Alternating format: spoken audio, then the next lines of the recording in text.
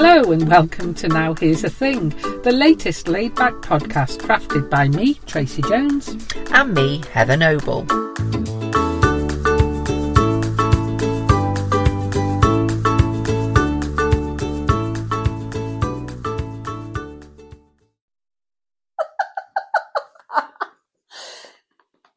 Go on then, you go. You go first. I go first. You'll never guess what I'm going to be talking about. Go on then. Now here's the thing. Oh dear, should I be worried? I was at an event this morning. I was wondering what to talk about this week. And you know how you think something will appear. And it did. But it wasn't what I was expecting. Okay, I'm intrigued. Okay, so here's the thing.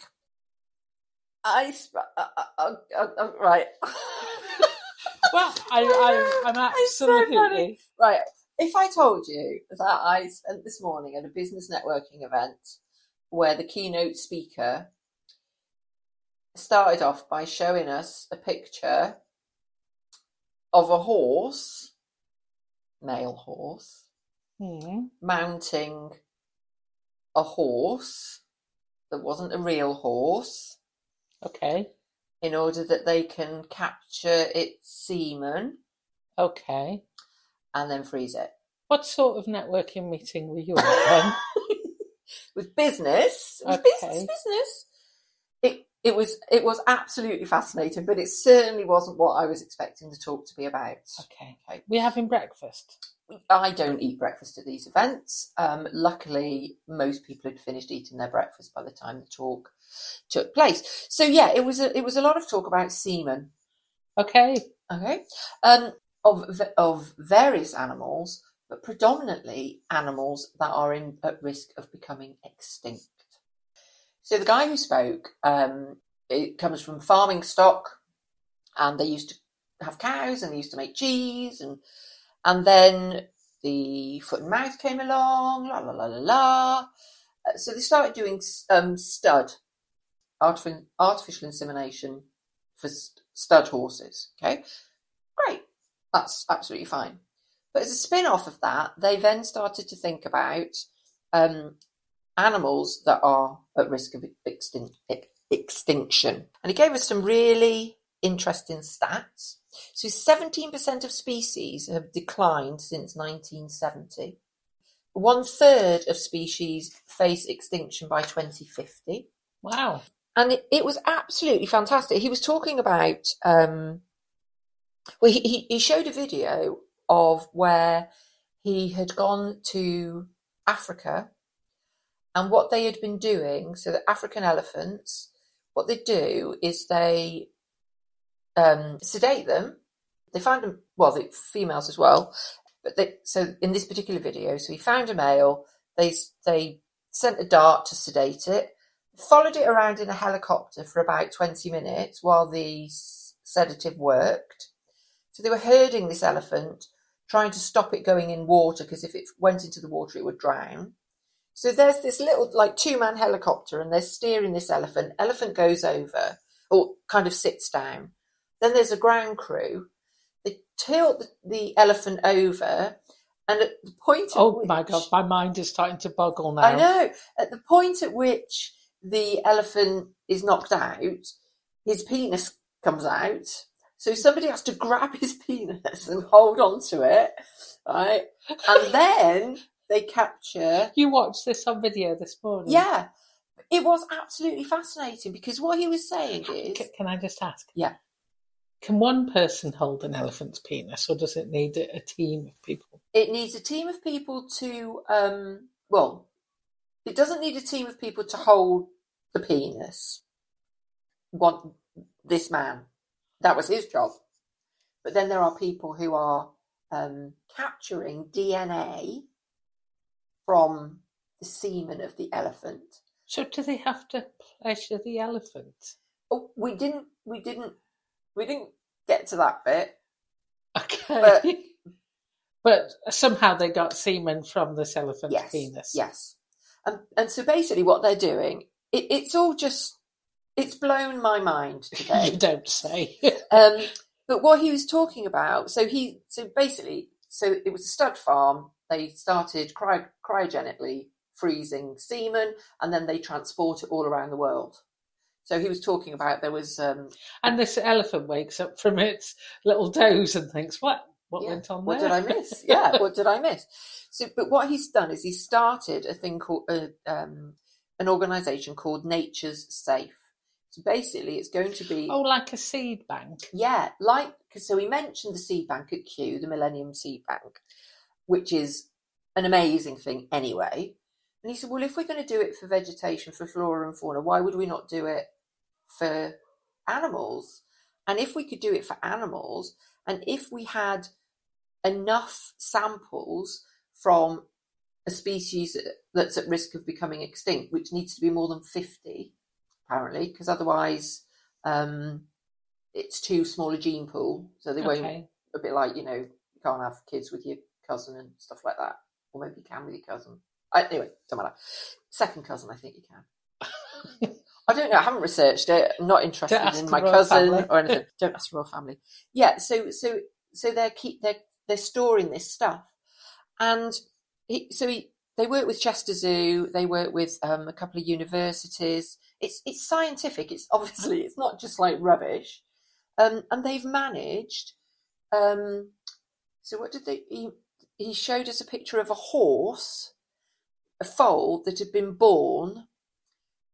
Because what they'd been able to do was capture the DNA of this rare horse and not only breed one of those horses, but select whether it's a female or a male foal, because they need a certain number of each, because obviously you don't want all males or all females.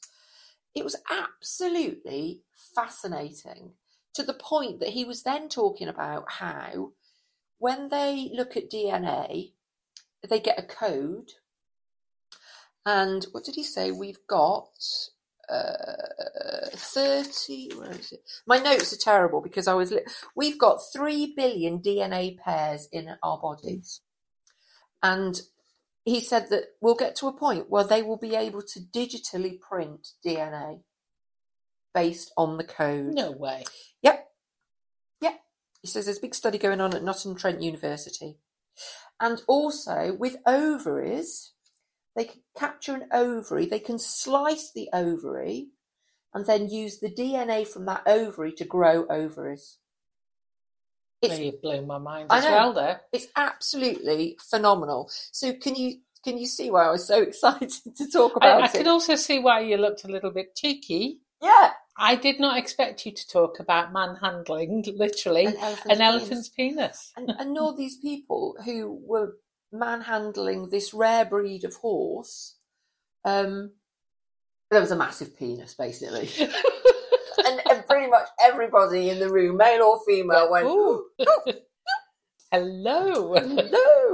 And of course, there were so many, like the first thing he started talking about, they couldn't do it with camels. They tried to do it with camels, but they couldn't do it with camels because they suspend the DNA in some fluid to store it, and the DNA of the camel didn't like that fluid, so they've had to rethink. So my first question was going to be, he'd answered that at the end. So he mentioned, and it didn't work with the camel. Okay, so I was like, right, well, that's my question. Why didn't it work with the camel? And then we have the rest of the presentation. I'm like, oh my goodness, now I've got a million questions. And the one about it not working with the camel is almost by the by. Because of course the big question is, okay, so how long till we start doing this sort of using this sort of technology with humans? It takes IVF or, selecting the sex of your baby to a whole another level. But anyway, so the website is natures-safe.com. The Living Biobank. It's animal cell and tissue preservation for future regeneration. And they say that some of them, there are 2 rhinos that are the last rhinos of this particular type of rhino, and they're both female. But even if one was male and one was female, it wouldn't be enough because they would be related. If it was it's mother and daughter, so if it was mother and son or Well, this is where the story of Adam and Eve doesn't work for me, but there we go. Well, exactly.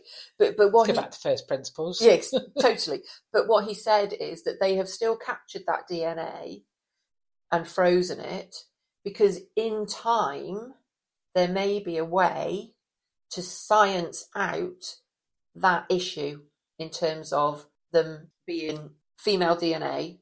You might be able to change the DNA so that it's... Okay. So now I don't know. I am impressed, but I'm also a little bit scared. Yeah, no. But he's doing That's it. freaky science shit. It is that, freaky isn't it? science shit. But it is coming from a force for good.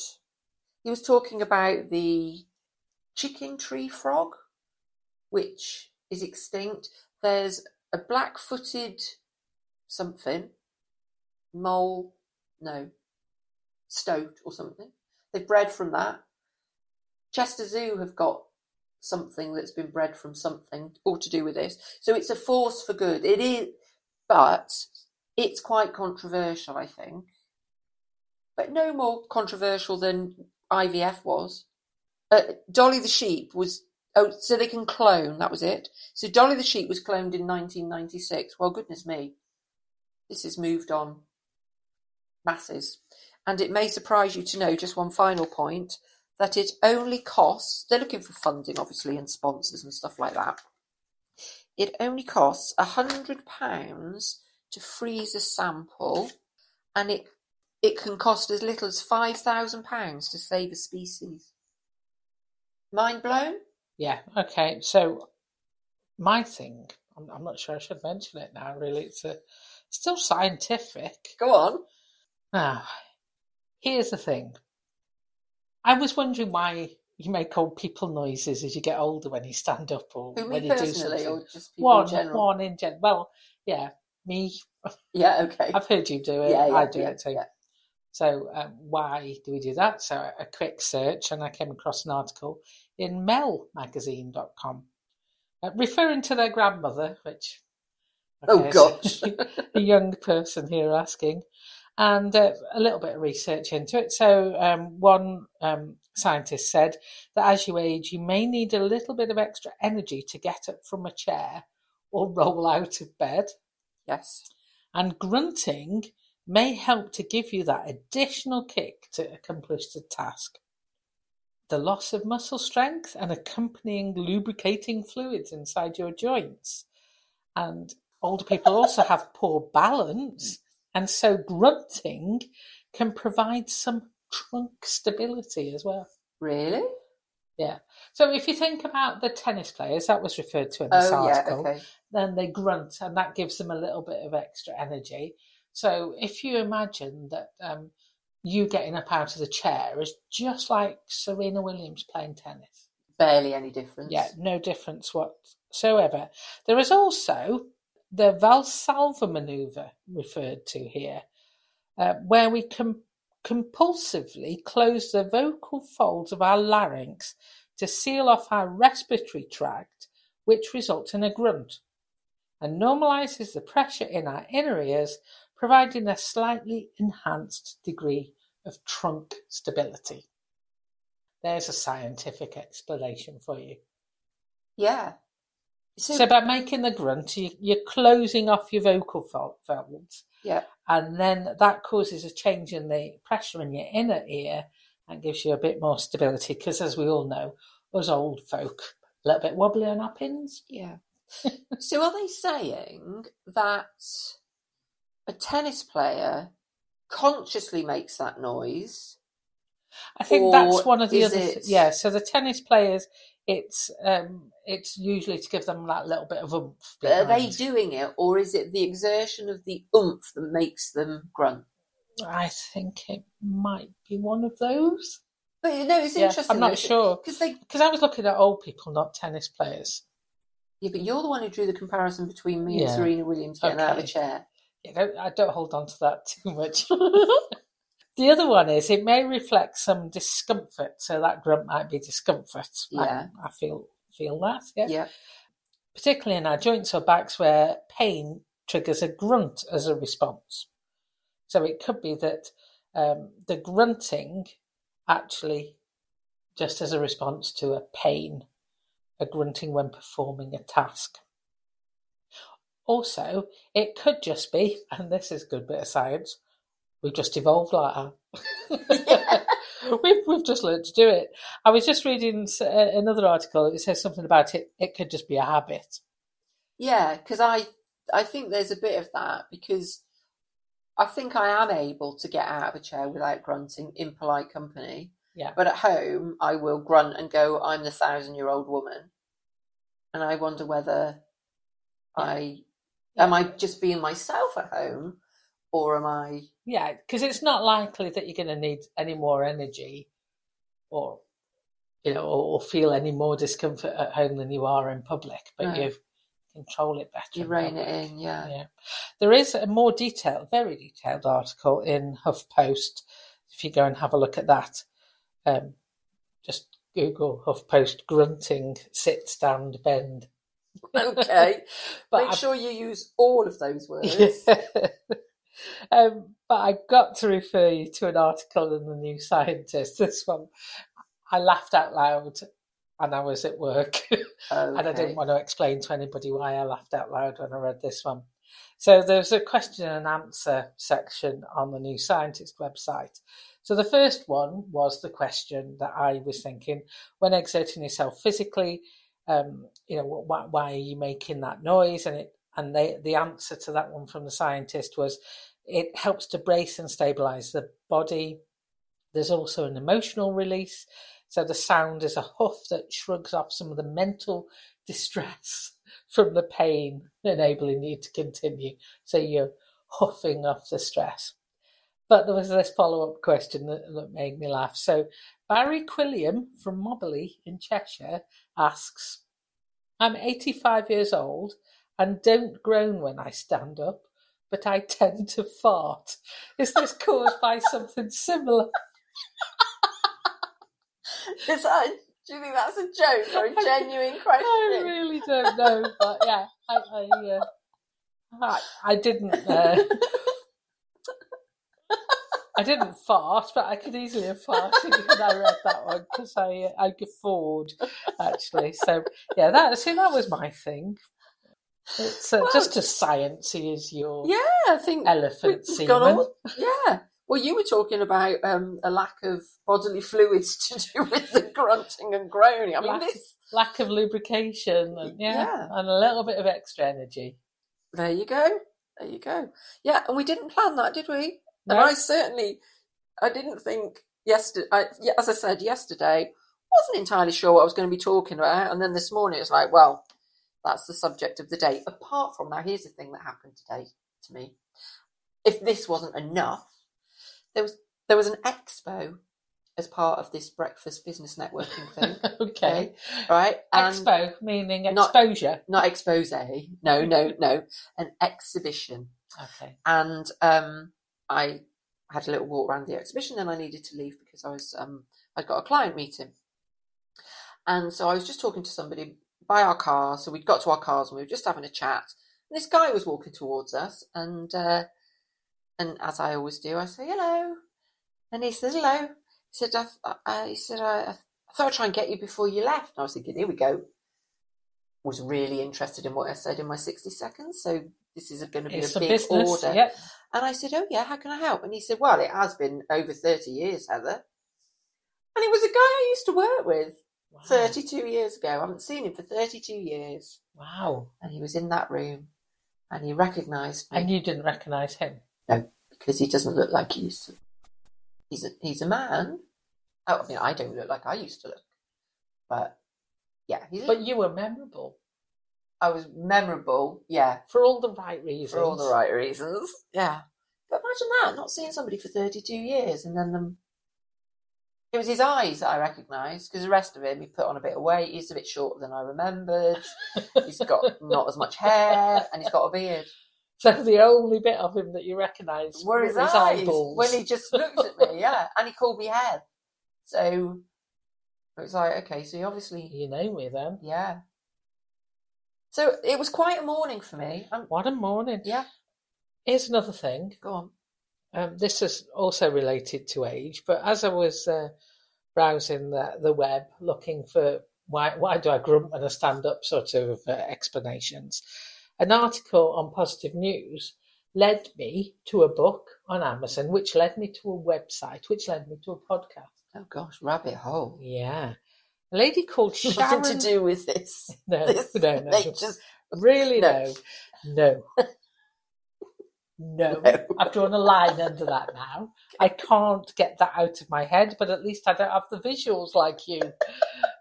I'm just making it up in my head. Anyway, carry on, please. Yes. A lady called Sharon Blackie. She's a writer, a psychologist, and a mythologist. Oh. And she's coined the phrase that is also the name of one of her books called Hagitude.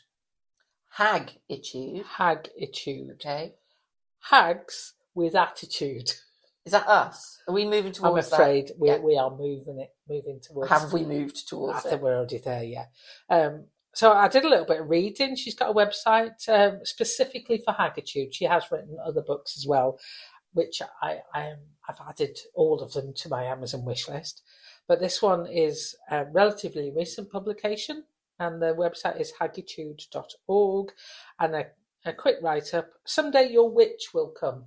Ooh. Reimagining the second half of life. Oh. And it says here that in the oldest known cosmology of my native lands, it wasn't a sky-bound old man with a beard who made and shaped the world. It was an old woman. A giant old woman who has been with us down all the long ages since the beginning of time. Now there's a paragraph that hooks me in. Ooh.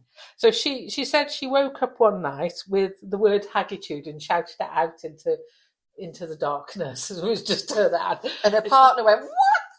And she knew she was going to write the next book about older women. And I was reading a number of different things about it, but she was saying that in Western culture, we don't really have a sense of elders. Yeah. We have a word called the elderly, yes, which suggests weakness and frailty. Yeah. But, if you're talking about an elderly woman... They're wise. An elder is wise, as opposed to... an elder pastor. Woman or a woman elder. Yeah. It's a different kettle of fish. So she's talking to women who've reclaimed their inner hag, and that sort of appealed to me because we were talking when we were doing rebranding big business briefs. We were talking about this reclaiming some of the words like crone when we hadn't thought of hag. Yeah, but. Crone being a wise woman, but it's been used as like a wicked witch in modern literature, hasn't it? So she's got this book, Hagitude. It's on Amazon, and if anybody wants to buy it me for birthday or Christmas, it is on my wish list. But she's also got a podcast, Hagitude Sessions, and she talks to a few interesting people, including a lady whose work I'm familiar with, Alexandra Pope. She's co-founder of the Red School. I think I've forgotten what it was then. Okay. And she's also got a group where she's a program that starts this October, where it's a 12-month program coaching ladies to move into the second phases, reinvent themselves in the second half of their life. And it looks really, really interesting. And I'm going to dig deeper into it and see if it's for me. So there's monthly catch-ups, there's exercises to do and creative visioning and various things like that. The sort of thing that appeals to me. Wow. You should have saved that for Halloween. Hagitude. That is the wrong connotation, isn't it? So, I just wanted to share it. And every time I read something, I'm just looking now on my phone, all the sentences that I'm catching, obviously designed to draw you in. A good writer will do that. So menopause is a time between stories, when the old story fades and the new story is waiting to emerge. The ultimate revelation of who we truly are and were always meant to be. This is a brilliant word coming up. It's a liminal time. I only heard the word liminal about 12 months ago, and since then, I hear it every other day. Liminal. So we have subliminal as a word. Yeah. So what's the definition of liminal? Oh, now you're asking, aren't you? The definition of liminal. Let's look that one up. I understand it to be the place on the boundary, on the edge, on the threshold. Okay. And I've just Googled it, and yes, occupying a position on both sides of the boundary or threshold. So it's straddling Okay. the threshold. It's a transitional or initial stage of a process. That's essentially how she's describing the menopause, which ultimately leads to elderhood. So I think I'm going to read that because I'm sort of there. I might as well find out about it. Yeah, and embrace it rather than rather than be scared of it. Yeah. Oh, I'm the other side of it, therefore it's all downhill from there. Yeah, so rather than chasing youth, it's pointless. Yeah. I'm not going to catch up with it. It's actually embracing this move into another phase of life. Hagitude. That we've had some things today, haven't we? Oh, yeah. And still, that's stuck in my mind is the elephant penis. Thank you very much. You're welcome. Now Here's the Thing is a Jones & Noble production, brought to you every week. Well, maybe not every week, Heather. Recorded with an iPhone, a microphone, and lots of hot air.